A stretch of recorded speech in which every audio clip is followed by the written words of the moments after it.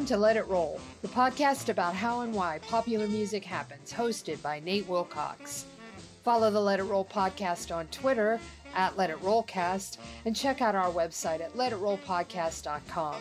Let It Roll is a Pantheon podcast, and you can listen to more great podcasts at www.pantheonpodcasts.com.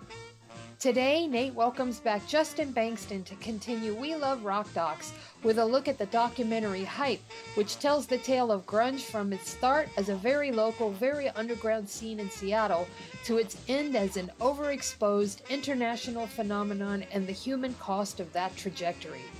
Pop in those earbuds and enjoy.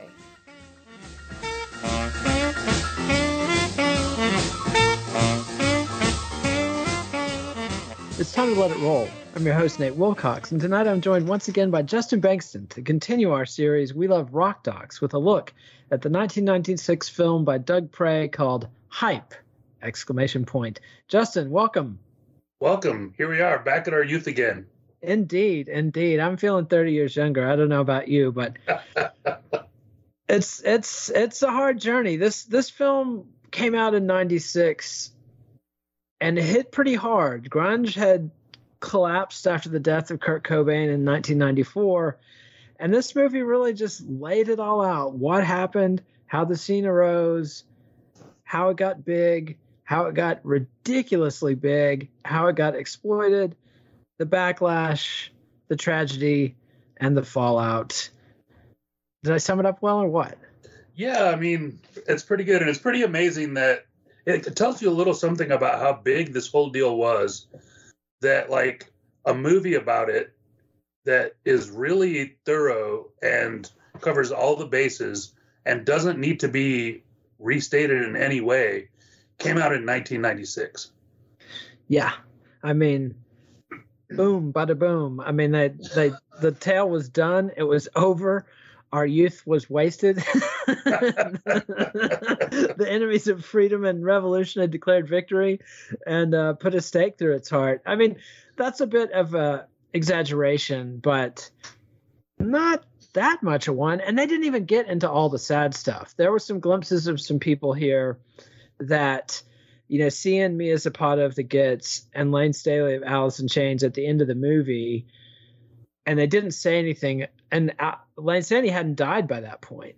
And, you know, and they didn't say anything about what had happened to Mia, which she was raped and murdered in 1993, late 93, early 94. But yeah, that hit me really hard this time. Just seeing them looking so young and beautiful and vibrant, and then knowing the fate that awaited them. But let's talk about Seattle and how it got exciting there for a minute. Like, the movie starts out, sets the scene pretty well, introduce some of the characters that are going to be talking to us. It's not really a talking heads movie because they do a good job of putting these people into settings. Like, they've got Charles Peterson, the photographer who took all of the iconic grunge photos for the Sub Pop album covers. They've got him in a room full of photos on the ground. They've got Art Chantry, the graphic designer. He's sitting there at a, what do they call those things that chop paper up? A paper chopper upper. A paper chopper upper.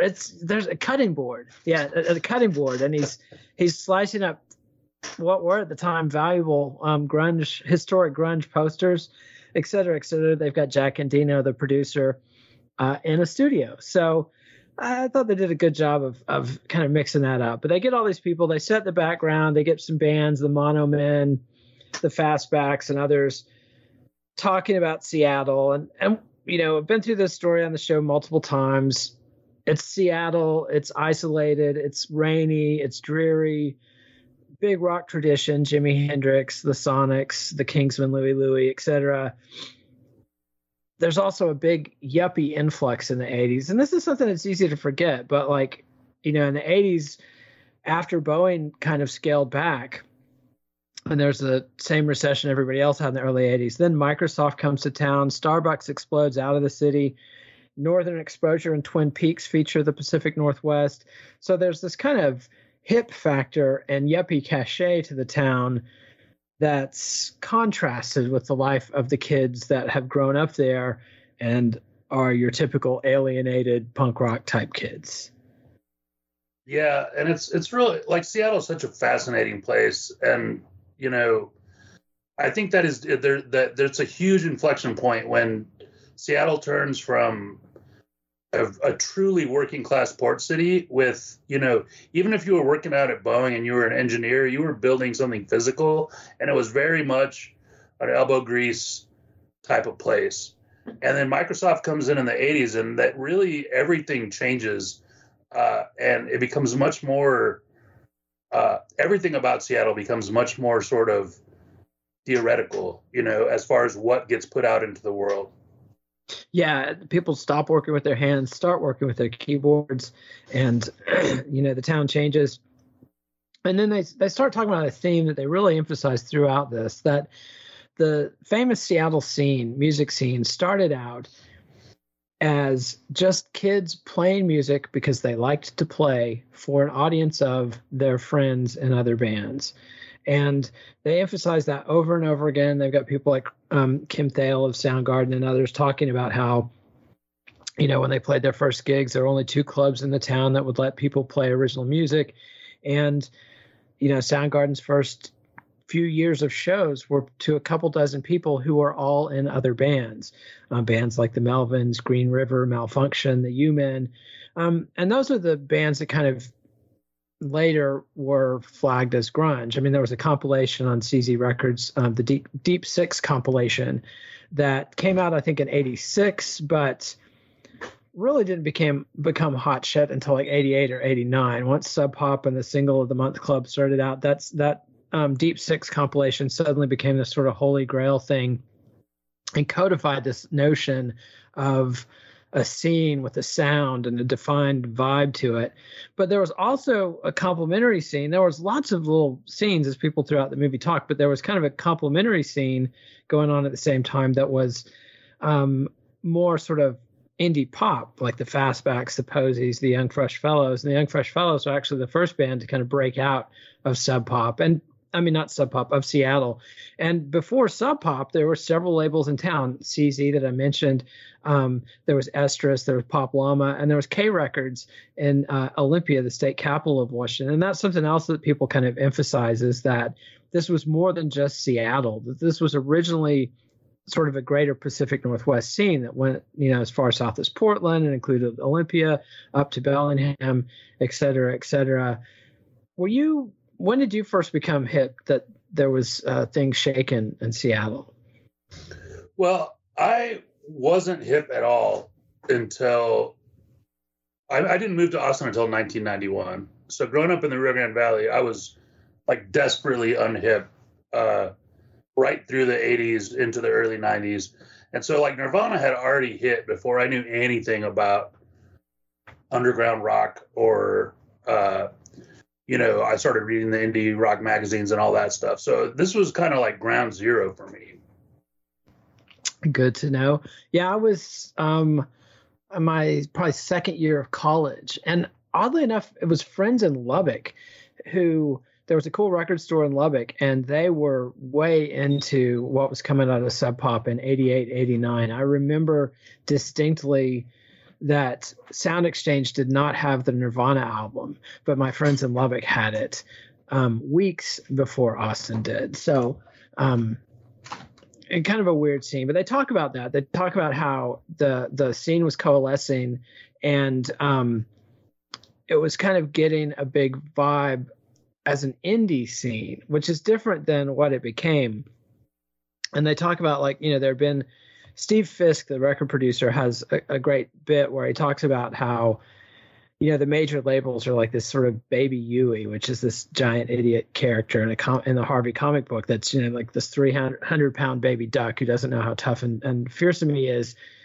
And Baby Huey would like hear that there was a scene happening in some place like Athens, Georgia, the home of REM and the B-52s and Pylon and a whole bunch of other bands. And they would wander over there. They'd buy a bunch of people lunches, accidentally sit down and squash 3 bands' career. Then they would hear that the scene's happening in Minneapolis. And so they'd waddle over there, you know, accidentally crush the replacements, kill Who's Gonna Do, et cetera, et cetera. So Seattle had become kind of the latest of these cities with an underground rock scene, like Athens, like Minneapolis. Austin was sort of in that sweepstakes for a bit with the New Sincerity movement and Daniel Johnston and the MTV special in '85. And, Hoboken had a scene. And of course, New York and LA had scenes.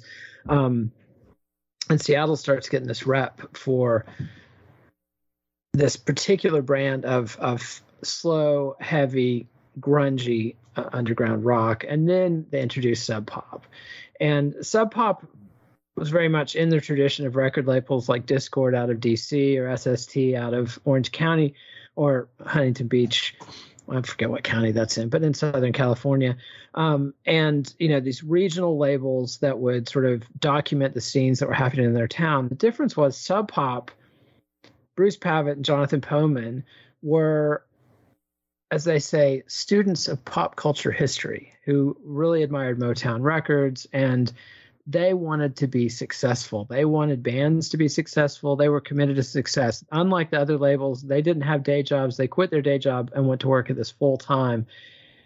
And they were genius hype artists. And one of their genius moves was flying Everett True over from England to Seattle to check out the Sub Pop label and the scene and bands like Tad and Mudhoney and Nirvana, and just got this glowing article. I can't remember if it was a Melody Maker or New Musical Express, but just True fell for it / got it and spread this tale of these lumberjacks with chainsaws and flannel shirts making this ferocious kind of killer rock coming out of Seattle. And that absolutely leapfrogged the American press, because people who write for places like the Village Voice or, whatever the papers are in Los Angeles and the Austin Chronicle would read papers like the NME and the Melody Maker and listen to what they said. It was this validation from outside, and suddenly Sub Pop was the hottest underground label in the country, and Seattle was the hot scene. And this is 2 years before Nirvana even hit. I mean, that's one thing that they kind of get to in this movie, that there was an underground scene that broke nationally and internationally long before Nirvana exploded in the big way. And it's easy to forget that as history gets telescoped. Yeah. And I think it's great that these guys like to put themselves over as like these total like flim flam artists and hucksters and masters of hype. And they are all of that, but you can only go so far with that. And there's this backbone of hard work that they put into their label. This single of the month club doesn't happen without you putting out the fucking single every month. You know what I mean? Like, yeah, it's the focus they had on the way they looked and using the same artists and the same photographers. So they put in all this work to create this actual product that's really excellent. And then on top of that, they're able to sort of like P.T. Barnum it to the way they did. It's really a pretty compelling package. Yeah, it's pop history. And let's go ahead and hear our first song. This is the Fastbacks doing K Street. This is a studio version, not the live version that was played in the movie. This is the Fastbacks, K Street.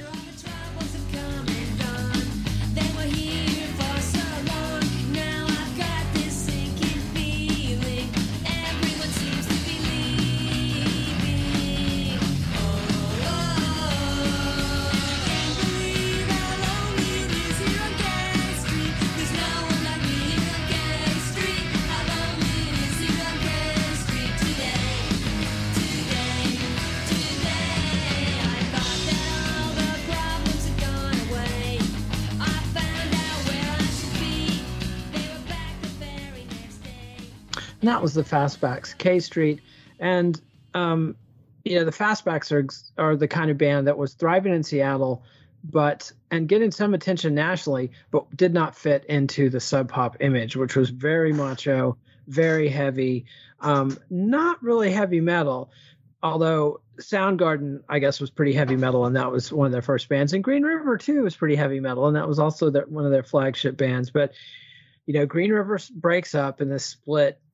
Mark Arm and Steve Turner. And Steve Turner had been originally in Green River, then he quit. And they did an EP and an album without him. He was on their first EP. which was on Homestead Records, actually, before Sub Pop got into it. But then Mark Arm quits. He and Steve Turner formed Mudhoney, which is on the very first Sub Pop Single of the Month Club. They did a split single with Sonic Youth. They put out Touch Me, I'm Sick, which is a big college radio hit, an underground sensation in the late 80s. And meanwhile, the guys in Green River go on and swipe the singer for Malfunction, Andrew Wood, and form Mother Love Bone, which signs with, I think, Polydor, and had their own record label, their boutique label, Stardog Records. So it looked like they were kind of on an indie. Meanwhile, Soundgarden moves from Sub Pop first to SST and then to A&M, and it's later revealed that they signed with A&M, then put out their record on SST to build underground cachet, which is funny. If they had put it out on Sub Pop, it would have been even more hip, but A&M, wasn't hip to that, although they did swipe the graphic design style of Sub Pop for Soundgarden's first couple of albums. And then Alice in Chains, which kind of came out of the metal scene. They were like a hair band that was living in a rehearsal studio that got hip to the sound and modified their sound enough so that they didn't really fit in with what Sub Pop was doing. But once Nirvana hit big, Alice in Chains had that same sort of yarling singing voice, that Chris Cornell had. Lane Stanley had similar. They were heavy, solid band, but they were coming from a different place. And Mother Love Bone was trying very hard to be this metal band. And then Andrew Wood ODs right after their first full album was released, maybe even before it came out. I remember being bummed about that because I had really liked their Shine EP. Meanwhile, Screaming Trees is signed with a major. They were on SST for a while, and then I can't remember which major label they signed on. But none of them are doing that great. They're all doing okay. Soundgarden was touring with Danzig. Alice in Chains was on the I can't remember what they called it, the tour with Anthrax, Slayer, and Megadeth. Screaming Trees was bubbling under, but really it's not until Nirvana signs to Geffen after doing one album with Sub Pop and Smells Like Teen Spirit gets on MTV, and then it just blows the lid off of it. And then retroactively, Soundgarden and Alice in Chains, and then Pearl Jam, which had formed in the wake of Mother Love Bone. It's Stone Gossard and Jeff Ament who had been in Green River, and then in Mother Love Bone, and then Pearl Jam, had their albums together, and they all kind of really benefited from Nirvana having blown the doors up. But it wasn't just grunge. It was this whole alternative Lollapalooza scene that had been coming up big. And then there's a major label feeding frenzy that descends on Seattle. And I thought I thought this is when the movie really comes into its own. Yeah, I mean, it's definitely one of the most interesting parts. It's like, what happens when all eyes turn to your town? And it's important to remember that this all happened just before the internet. This is all happening on TV, on MTV, on the radio, and in magazines. And this is before,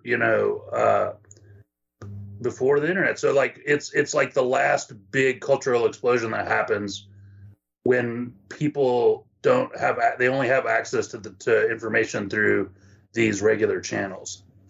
Yeah, it's like the last mass media explosion, and it had been bubbling under for a long time. Like Steve Fisk said, he said Nirvana happening seemed like some kind of weird natural occurrence that got rolling in 1979. Like it's that energy, whatever that energy started as, it ultimately landed with what we've got now. It's not like it's punk rock paying off. It's more like if you push the pimple hard enough and it pops up somewhere else. And that's so classic. Like, and I would say track it back to 77 or so. You had the CBGB scene in New York with, the Ramones, Blondie, Talking Heads, Television. Then the Sex Pistols and the Clash and the Jam and everybody explode in London. And for a minute, the record industry was like, this is the next big thing. We're going to jump all over it.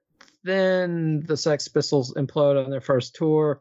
Sid Vicious, kills his girlfriend and ODs, and Punk gets this huge taint. The major labels don't want anything to do with it. They rebranded as New Wave, and some groups like Talking Heads and Blondie and the Cars and others can kind of thrive in that, Elvis Costello, etc.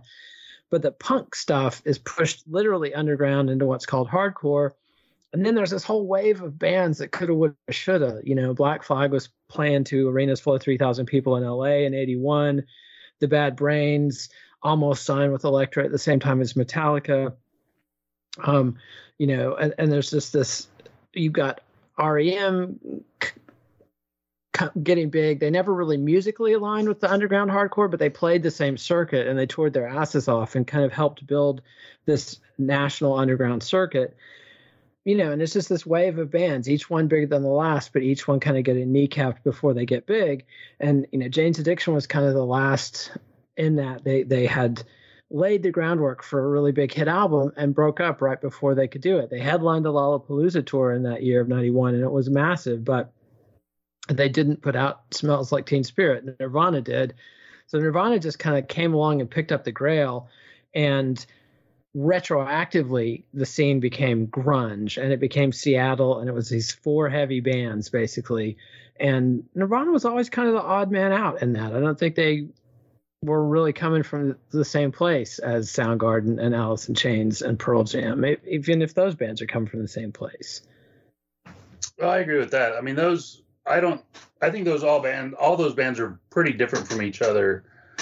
They all have obviously huge guitar sounds and a huge sort of 70s rock like basis, but you know, Nirvana is much more of a pop rock, like, you know, there's a pop underline to everything, to those songs that the other bands kind of don't have. And I think it's one of the things that allowed them to sort of be the biggest of all those bands. Yeah, at least initially. And also Cobain with his cardigan sweater, and he's really small and very slight, was the antithesis of Axl Rose. He's very much the opposite of a heavy metal frontman, and pushed that and was very aggressive about that. Whereas, you know, Lane Staley was a heavy metal frontman. Chris Cornell was the heavy metal frontman, you know. And with Soundgarden, it was like they were always sort of ironic, and they talk about that. But first, I got a cue. This is the U-Men, their song "Dig a Hole," and the U-Men were kind of the first underground grungy sounding band in Seattle who toured nationally and put out records, but then they broke up and never got big, never got known nationally. But here's U-Men, "Dig It a Hole." Dig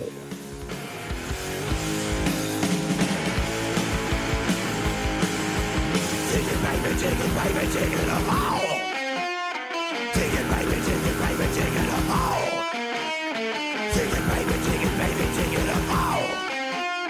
Dig it, baby, dig it, baby, dig it a hole. Rapping bullets when it's ready to go. Rapping bullets when it's ready to go. Rapping bullets when it's ready to go. Rapping bullets when it's ready to go. Rapping bullets when it's ready to go. And that was Seattle's U-Men doing "Dig It a Hole." Yeah, and so, you know, back to this thing of Nirvana being a little bit different. And Nirvana was also sort of self-consciously punkier. Like last week, we talked about them on tour with Sonic Youth. That's not something you would really have seen Pearl Jam or Alice in Chains doing, or really even Soundgarden. I mean, Soundgarden, like I said earlier, was touring with Danzig. And, you know, there's a woman that's interviewed in this movie, Susan Silver, who was married to Chris Cornell, and she was also the manager of Alice in Chains, and sort of was involved with Mother Love Bone's management as well. Kind of introduced Mother Love Bone to the people that ended up managing them. And there was sort of this rivalry for a while. They don't talk about it in the movie, but there were Susan Silver bands, Alice in Chains and Soundgarden in one camp, and then there's the Sub Pop bands, which was Nirvana initially, Tad and Mudhoney in the other camp. And Nirvana signs off with Geffen and bails on Sub Pop. And Mudhoney, and they don't talk about this either, but Mudhoney made a series of deliberate choices that sabotaged their chances of commercial success. I think Steve Turner recognized what was coming and chose not to participate. I remember seeing them in I want to say 90, in summer of 1990, at the Cannibal Club in Austin, and they had just cut their hair, and their hair was so central to their image because they had perfected that chin length bob that you see several times in this movie. That was sort of the grunge haircut at first, and they cut that off, and that was a big tell. I knew right then that they were stepping off the train. And then Steve Turner, word comes out that he's going back to college, and they're breaking up, and they did a number of things like that and stayed with Sub Pop a lot longer than other bands before eventually signing with Capitol. But from watching this movie, it seems like avoiding the fame train was a pretty good call. Yeah, well, I mean, they took their shot. They signed with Reprise and put out those records, and Yes, good correction. It was Reprise, not Capitol. And they took their major label shot, and they probably didn't maybe do everything they could have to be massive successes. And then as soon as that thing had run its course, they went back to Sub Pop and started making great records right away again in the early 2000s with Sub Pop. So I think that they just, they were just a little more stable of a thing, and like the ups and downs they were just able to sort of swing it a little more. Yeah, I mean, Mark Arm struggled with heroin addiction, and I think that hurt the quality of their records, but they managed to avoid big fame and the massive microscope that arguably killed Kurt Cobain, and in the end contributed probably to the deaths of Lane Staley and even Chris Cornell decades later. So, although it's hard to, I don't know if you can blame that initial rush of fame on what happened to Cornell, but anyway, the movie does a really good job of catching the craziness. Like, they've got this guy who's printing up Seattle band trading cards, and he's got thousands of them. And people were moving to Seattle to form bands and try to ride this. And some of them were pretty good. The Gits is one of those bands. They moved to Seattle from Ohio, to seize this opportunity to get some attention and just be part of a scene. But there were thousands of people doing it, and just band after band after band, and seeing all those trading cards with all these bands you've never heard of that are presumably mostly terrible. And, and then they've got Megan Jasper from Sub Pop, and she's famous because she's the woman who pranked the New York Times with the ridiculous faux grunge dictionary. But she described it as, and she's talking, I think, in 1993 when she said this: right now, Seattle is 5:45 on Christmas Eve when it closes at 6 p.m. and it's too crazy and loaded with submoronic idiots prancing around buying anything they can get their hands on. And that had to have been really horrible for anybody who had been in the scene in Seattle the whole time, if they were still stuck in town, to have to see that and deal with that. And, every time you turn around, Candlebox or somebody is, talking about their band. And then people from the New York Times and People magazine and Rolling Stone and on and on and on are just feasting on the town, and I don't know. It was one of those things that we wanted to happen, or a lot of us did. Like, we wanted this music to get popular. We loved this music, and we thought it would make the world a better place if it became popular. Then it becomes so popular that it just immediately ruined everything. Yeah, and I thought the scene, and I thought it was really great that they got Eddie Vedder and that they got him talking the way that they did. And he's all over the place. Like, at one point, he says some of the wisest shit in the whole thing. And then some of the stuff, he says stuff where your just eyes are rolling so far back in your head that you think you're going to have an aneurysm. But when he's talking about these people who are exploiting Seattle, and he's just talking about how they just can't restrain themselves. Like, it's so right on. It's like, once the money people start smelling money, there's no stopping them. They can't restrain themselves. They're gonna get in there and strip mine the whole fucking mountain. They can't stop. Yeah, he nails that phenomenon perfectly. And he had a front row seat for it. And yeah, and this just feeding frenzy idea, and the way that the scene had gone from this small coterie of people who are into it because they loved it and were doing it for fun and they're bright. And, like there's a point when Jack Endino talks about Nirvana coming out of nowhere, coming from Aberdeen, which is this little town, 100 miles, logging town, like 100 miles outside of Seattle. And Kurt Cobain calls him one day and is like, hey, I'm a friend of the Melvins. I'd like to come to your studio and record. And he's like, any friend of the Melvins is a friend of mine. That's a totally different ethos from what, Megan Jasper's describing by 1993, where it's just this feeding frenzy. And they show the overcrowded band rehearsal complex where, bands were living in those little rooms, and there's the hip hop band and the rock band, and there's the guy screaming like Bruce Dickinson of Iron Maiden. And it's just, I can remember being around those people, and those were the same sorts of people that had been in LA trying to be the next Guns N' Roses just a couple years earlier. And Jack Endino even talks about this phenomenon that happened of Seattle musicians who had moved to LA trying to make it, including Duff McKagan of Guns N' Roses, who had been in the Farts, I think, with Endino. But most of them didn't make it. They start moving back to Seattle. So it's just this brutal careerism, and they've got, the movie does a good job with like interviewing Kim Thale and Eddie Vedder and people who were caught in this vortex of being famous. But they also do a good job of talking to other people who knew these guys, people like Leighton Baser of the Thrown Ups, who's, got this great quote, "Celebrity was not what you wanted when you got it. People complaining about celebrity, but what did you expect?" And he knew these guys, and he knew how hard people like Soundgarden had worked to get where they got. Same deal with Nirvana. I mean, they made a lot of deals with a lot of people and worked really hard to get where they got.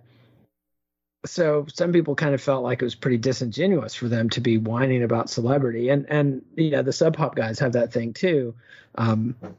People whine about it, but secretly they really like it. Yeah. I liked that guy a lot. But I think it's just one of the things in the movie that they just talk to a lot of the right people. Even I have no idea who this guy is. He was just a guy who was there in a band, but like he kind of has his finger on the pulse because he was there, and so they talked to him, and it really adds to the film. But I do think when it comes to like great celebrity, like you can work really hard for it, and unless it happens to you, you can't say, oh, being famous isn't so bad. Oh, being on the covers of these magazines isn't so bad. Oh, buck up, buttercup. Like, you can't, until you walk a mile in that guy's shoes, you don't know. And so all these people who say, well, I got no time for complaints for people who got famous. It's like, well, yes, they did it on purpose. And yes, they worked really hard. But it wasn't what they expected. And it was awful, and it's okay for them to have that experience and to communicate about it. Absolutely. And let's take a quick break and hear from our sponsor. When we come back, we'll continue to talk about the fallout from the massive success of grunge. And so, yeah, it's absolutely, I think you're absolutely right that this is this searing experience that most people never have, and does not sound like something you want to have. I mean, there's some people, maybe Madonna is happy in this environment, or Mick Jagger, but most people are more like Kurt Cobain or Brian Jones, who can't handle it. It's not a natural state for everywhere you go, everybody knows you and you don't know anybody, and you're constantly a target of attention and you don't know who to trust. Everybody wants something from you. Everybody's treating you, like your best friend, and very unsettling experience. So Kim Thale has this great line in there. He's sort of riffing on the nature of what he was into was music, and he enjoyed that part, and he was into playing live, and he wanted people to enjoy their shows. He wanted people to buy his records. But then this gossip and celebrity culture thing comes along, and he realizes he's a part of it. And then he's like, if you could just take the money and not the fame, you could it would be a lot easier. And then they've got Eddie Vedder going, doing this riff on, when you hear a great song a million times, then you just get sick of it, and you just keep seeing that guy's face, and you just want to kill that motherfucker. I don't blame him. I feel the same way. That was one of Eddie's sweetest quotes. And then they're talking to kids. They talk to these great kids, like the kid that has the two earplugs stuck in his nose. And he's just boils it down to, he's making fun of the stereotypical Pearl Jam fan with the flannel shirt wrapped around the waist and the combat boots. And he's like, it pisses me off. I liked them first. And that's kind of the whole tale. I mean, this is, everybody wants their playground to themselves and their friends. They want it to be a big playground and a fun playground, but then when it gets overrun, nobody likes that. Yeah. Talk to anybody who's moved to Austin in 1990 something and now is upset because everybody else moved here too. Exactly. And that's been going on, as long as I've been in Austin. I remember vividly the first cup. I wasn't even here yet. It was 86, and I was at Liberty Lunch as a high school junior looking at going to college here. And people were in Liberty Lunch complaining about how the whole town had been ruined, and I think it was Poison 13 that was playing, which was the Big Boys, the band featuring two members of the Big Boys, and people were like, oh, the Big Boys were so much better. And I already felt like I had missed the town, and that's just sort of the nature of it. But the movie takes a pretty grim turn in the end. I mean, in the last third of it, and it's already had this narrative arc of right in the middle is when Teen Spirit explodes, and then the hype and the feeding frenzy and the chaos. But then it gets even more serious, and they start talking about the nature of celebrity and what a bummer it is. And Jack Endino has this line like, you start wondering if success is a good thing because it makes people psycho. And that's very different than saying, oh, this makes me uncomfortable or it wasn't pleasant. Makes people psycho. And then, that's when they start talking about the heroin and the suicides and the rest of the heaviness that came with it. And it's still hard. The thing with, I interviewed a guy Adam Caress, who wrote a book about how the music industry capitalized on the death of Kurt Cobain, and that his argument is that before Cobain's death, there had been this pop success of Nirvana and all these other bands, and the record industry didn't know what to do with that. They were just signing everybody and throwing everything at the wall and seeing what sticks. And they had gone from a period in the 80s when they very much knew exactly what had a chance of succeeding and thought that they knew exactly what never had a chance of succeeding. And hardcore punk was one of those things that they had declared this stuff is never going to be successful. But once, Nirvana breaks through so big and all these other bands, there's this period of a couple years when it's not just Nirvana and Soundgarden and Pearl Jam and Alice in Chains, it's also Presidents of the USA. Remember that song Peaches? And, and just all these, just a wide variety of all kinds of bands. Hole and L7 was around, and there's these girl groups and all this stuff. But after Cobain died, boom. That's the formula. We want clones of Kurt Cobain. And suddenly you've got Bush and you've got Candlebox and, et cetera, et cetera. And it's very true to what it was like to watch it happen. I mean, it really took the wind out of everybody's sails. But what they don't cover in this movie or anywhere else is Cobain struggles with fame. Like Smells Like Teen Spirit was this massive hit. There's multiple massive hits that come off of Nevermind after that. But then for Cobain, there's this whole backlash, of him and Courtney Love getting on heroin, the Vanity Fair story that resulted in Frances Bean being taken away from him for a while, all the controversy about him wanting to use Steve Albini to produce his second major label album, In Utero, having it remixed by somebody. I think was it Butch Vig that remixed In Utero, can't remember if it was, I believe so. Yeah, Andy Wallace had remixed Nevermind. But, so, and meanwhile, Eddie Vedder is just going from success to success to success to success. And by the time Cobain died, Pearl Jam was bigger than Nirvana. And Soundgarden was rapidly catching up. Alice in Chains was rapidly catching up. And there was an element to me of Cobain's suicide as obviously a suicide driven by personal demons and immense suffering on his part, but there was also an element to it, to me, of calculation and kind of a checkmate and I'm going to be the rock and roll legend, guys. Sorry, I win. Is that a horrible thing to say? It is totally a horrible thing to say. I'm trying to wrap my head around it. I don't know. I have a hard time crediting that. I see where you're coming from with it, and it certainly worked out that way. But I do think that the guy was suffering. And I think that the more sensitive you are as a person and as an artist, the harder that the grind of and the machine of the entertainment business is gonna be for you. And, I think two important things to remember about heroin too are that one, like rock stars have been like becoming rock stars and then getting strung out on heroin since the get-go. It's pretty much like one of the most trite things that happens. And it's partly to do with the lifestyle of being a touring rock and roll person fucking sucks. Like you're spending all this time just traveling around and being nowhere and doing nothing. And like, there's for a sensitive person, it's real easy to get caught up into like oblivion drugs. And then Seattle itself is a heroin town, right? It's a port city. Every port city is a heroin town.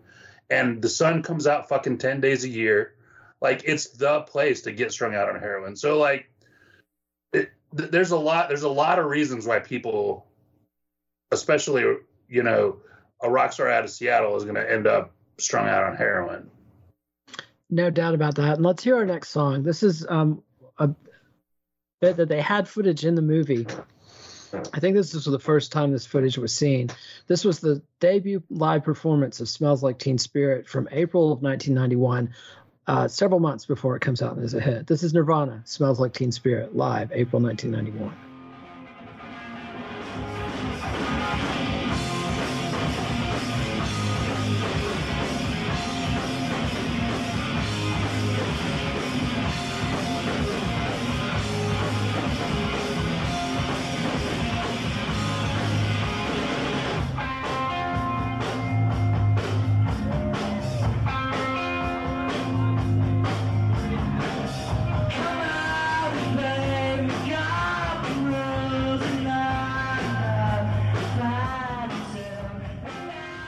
That was Nirvana, Smells Like Teen Spirit, the debut public performance, April 1991, I think shortly after it was written.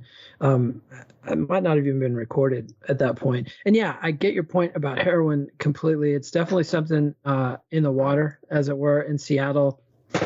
It's also, one thing about the rockstar lifestyle you didn't mention is that it's long stretches of tedium as you travel, and you're trapped with the same people all the time, and you're on a bus or a plane. But then it's these moments of just incredible energy when you're playing. I mean, I've been in bands that packed a club, and that's a really high point experience. I mean, the first time I ever did that, I was walking on air for weeks. It's an incredible experience. I can't even imagine what it's like to play whole stadiums of people, especially when you've got a song like Smells Like Teen Spirit that really did capture the zeitgeist.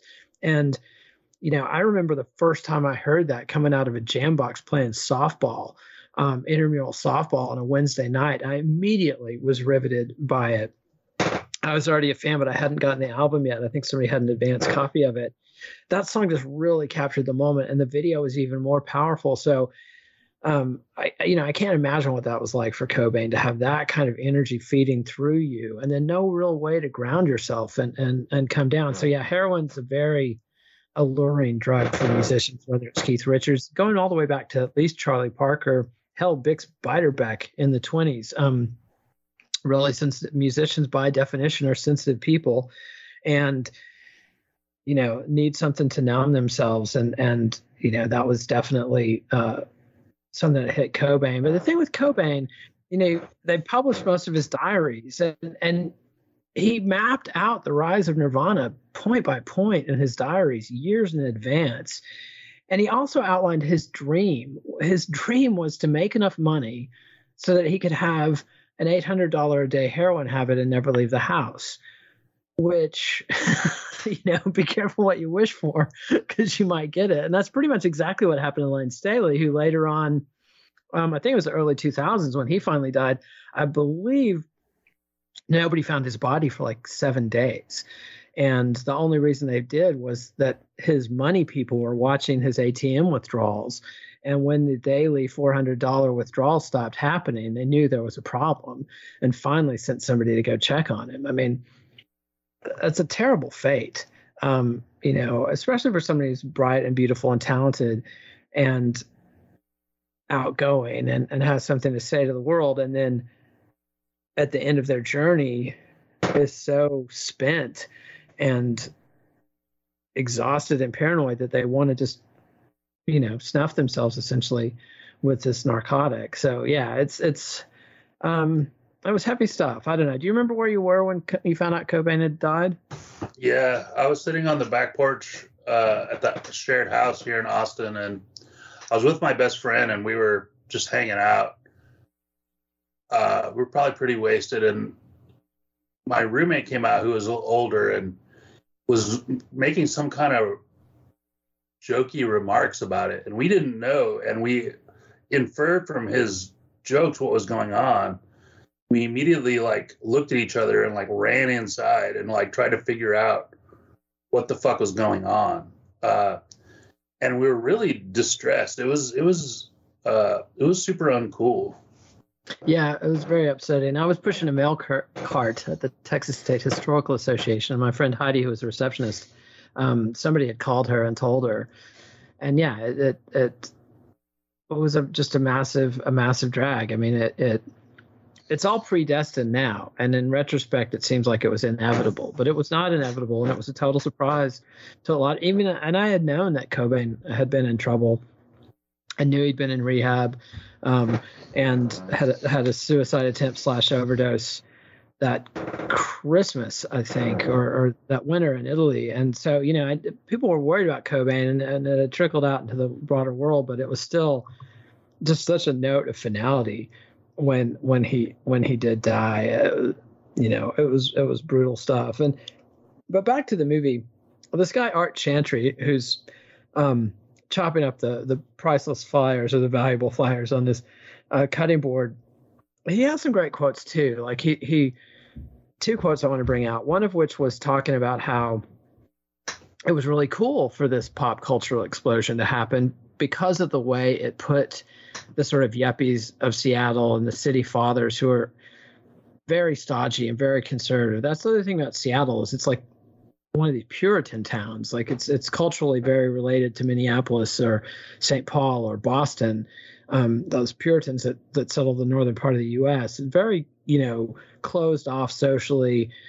People who can trace their families back to the founding of Seattle, and from there back to the Mayflower, et cetera. And it's very closed off and very stodgy and very uptight. And so he really enjoyed kind of overthrowing that regime, or bypassing that regime, or surpassing that regime.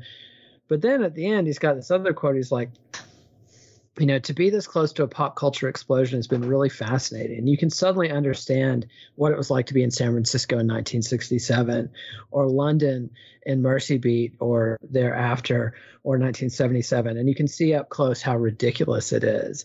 And, it's the same thing. If you read, especially San Francisco, that's where Haight-Ashbury became this magnet for runaway kids from all over the country, which are then feasted on by the Hells Angels and Charles Manson, et cetera, et cetera.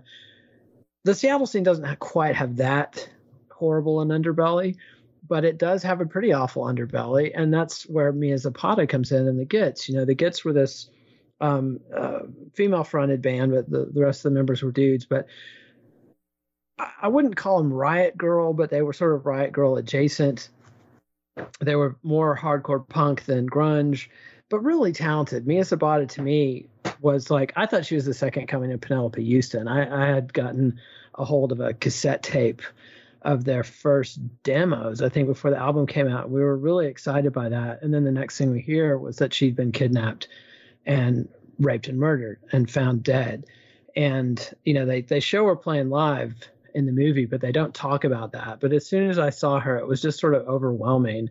And like when you read, you know, Mark Yarm's book, Everybody Loves Our Town, The Oral History of Grunge, that is just a real kick in the teeth. And the overall theme of that book is just endless bummers, from the death of Andrew Wood in 1990 all the way through the deaths of Cobain and Zapata, and then on beyond to the death of Lane Staley. And that was before Chris Cornell passed away just a couple of years ago, which to me was absolutely the last nail in the coffin. I mean, is it irrational to blame grunge for a 50-something-year-old man or late 40-year-old man suffering from depression and killing himself despite his fame and fortune, or is it unrelated? Well, it can't be unrelated, right? Like, the guy lived the life that he lived. So there's no way it's unrelated, but I'm sure that it's complicated. Yeah, it is. And let's go ahead and hear the Gits. This is Second Skin. This is from the album take, not the live take that was shown in the movie. This is the Gits featuring Mia Zapata, Second Skin.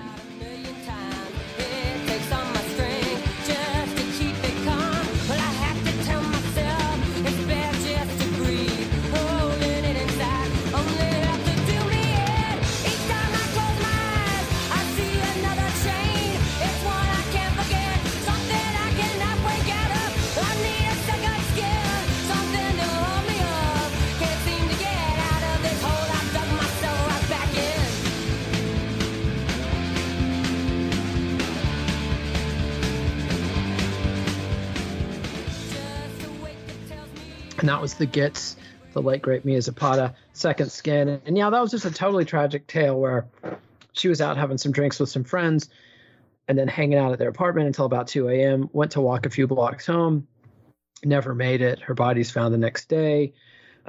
She'd obviously been attacked and raped, and the police had no clues and started investigating all her friends. And, you know, and it's never a good thing for an underground scene to have the cops sniffing around and being suspicious. And there was a lot of suspicion. People were suspecting each other and nobody knew what to think. And it was literally decades later that DNA testing finally caught up with the creep who had done that. And just a, you know, typical rapist, murderer, asshole. I think he was part of the wave of when Fidel Castro emptied the prisons of Cuba and the Marianas boat lift. I can't remember what the boat lift was called. It's not the Marianas boat lift, but there was a big boat lift where Castro sent literally the scum of Cuba's prisons over to America. And Mia Zapata is one of many people who were victimized by those criminals that Fidel sent our way. And of course, the U.S. has done the same thing. A lot of the troubles in Honduras and El Salvador the last few years have begun as of us exporting people that were trained and hardened in our prisons down south. So what comes around goes around. But anyway, it came around on Mia Zapata in a really horrible way that I don't know. It's very hard for me to take any very much joy in the grunge scene because of all the death and sadness and disillusion that came in its wake. Yeah, I mean, the human toll is really high. And it's so complicated because it's also mixed up together with everything else. With that time in my life, with alternative as a greater subset of what grunge was, and it's really hard to pin down, you know, how I feel about it. Yeah, it's complicated. I'm still, you know, when I go back, I can still enjoy a lot of this music. Some of it I still can't. And I can appreciate the craft of the PR that the Sub Pop guys put into it and what they did. But it got way out of their control and got way out of anybody's control. And there's a real qualitative difference in cultural history between the way pop culture operated in the 60s and the way it operated in the 90s and the way it operates now. I think that because the grunge scene happened before the internet, when it was still MTV, one channel that was the dominant musical artery to the American public throughout the 80s and 90s. Nothing like that exists anymore. The Time magazine and Newsweek, like that montage when Kurt Cobain's on the cover of every magazine, first in Triumph and then in Tragedy, there's nothing comparable to that now. Nobody gives a shit about magazines. But at the time, Time magazine, everybody's mom had Time or Newsweek. Every dentist's office had Time or Newsweek. Everybody saw that stuff. And so the 90s were kind of this peak era for mass media, and cable news was just running completely unhinged. I mean, they had already had multiple moral panics, you know, child molesting, satanic nursery schools, the crack epidemic, you know, the crime waves. And there was some reality to that, but they could blow this stuff up and twist it. You know, they got everybody on board for the first George Bush's invasion of Iraq. And then, you know, and not shortly thereafter, they would do it again for the second George Bush and his invasion of Iraq and Afghanistan. And it's hard, I think, from the perspective of 2021 to grasp how powerful and how one way the media was. Even though these underground scenes had worked so hard to develop these networks of alternative media, it was fanzines, and it was distributed in the mail and by photocopiers, and you know, it was cassette compilations, and it was vinyl singles, and you know, independently released CDs. And you know, they've got people like Megan Jasper talking about, I don't think it's Megan Jasper, it's one of the rock critics, and I didn't catch her name, who's talking about, you know, it's really weird to be in the middle of a scene and then read about it in People magazine, and they get every single detail wrong. And at the time, there was no recourse whatsoever. Now things are a little bit more even because of the internet. But in the 90s, it was still very much sort of a children's crusade to kind of try to take on the mass media. And Sub Pop and Nirvana and everybody kind of pulled a trick on the media and conquered the world, only to discover that they couldn't control what happened. And, you know, a lot of people paid a really heavy price for that. Yeah.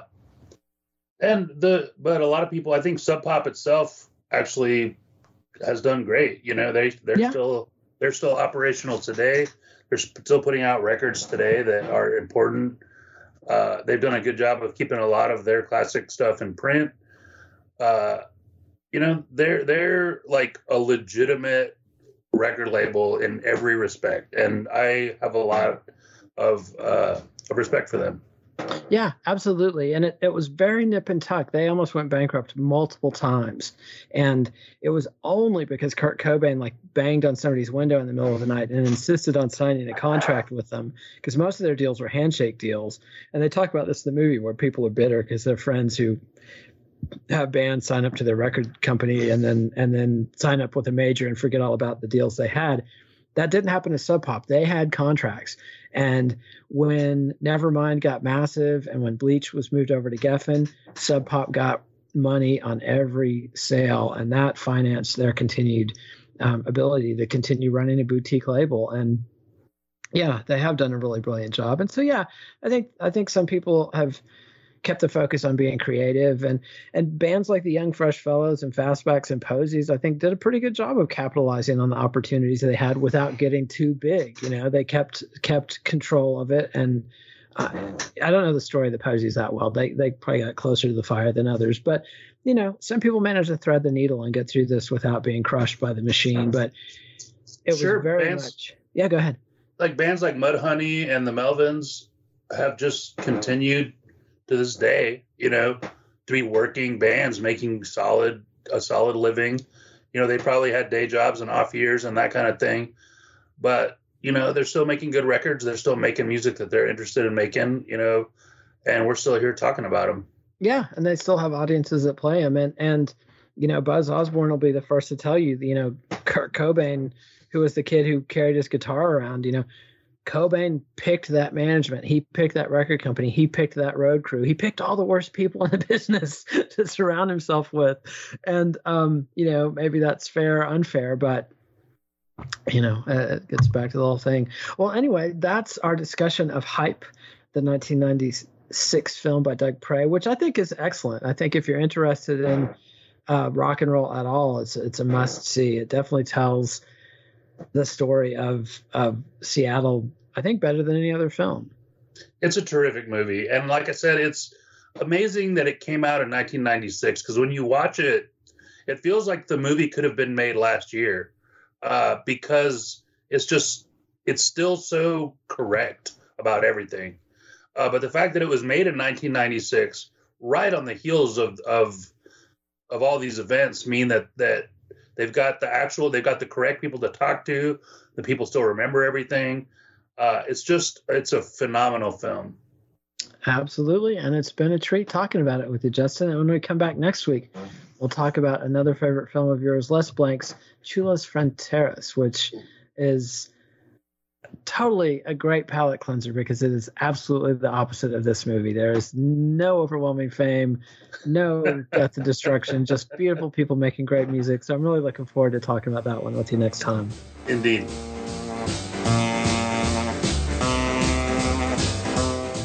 Follow the Let It Roll podcast on Twitter at Let It Rollcast, and check out our website at letitrollpodcast.com.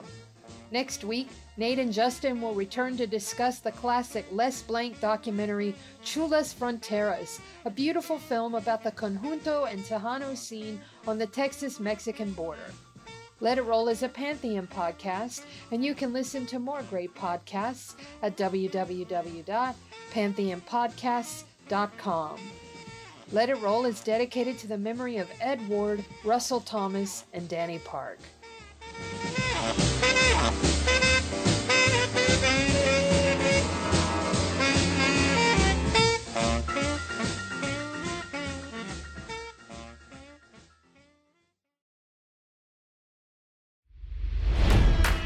It's NFL draft season, and that means it's time to start thinking about fantasy football. FantasyPoints.com features industry-leading experts and prognosticators using proprietary hand-charted data to help you score more fantasy points. FantasyPoints.com is the place to go for whatever kind of fantasy football you play. Whether you play fantasy football, daily fantasy sports, or do a little bit of everything, Fantasy Points has the meticulously researched content to guide you to victory. And why wait for the fall? Fantasy Points also covers the new spring football league, the UFL. Join the guru, John Hansen, Scott Barrett, Joe Dolan, and other massive names in the fantasy football universe with an exclusive offer. Use code Pantheon for 15% off any Fantasy Points package, including the all-in package, with access to every article, tool, and data nugget that Fantasy Points has to offer. That's FantasyPoints.com and code Pantheon for 15% off at Fantasy Points. FantasyPoints.com, code Pantheon. Score more fantasy points.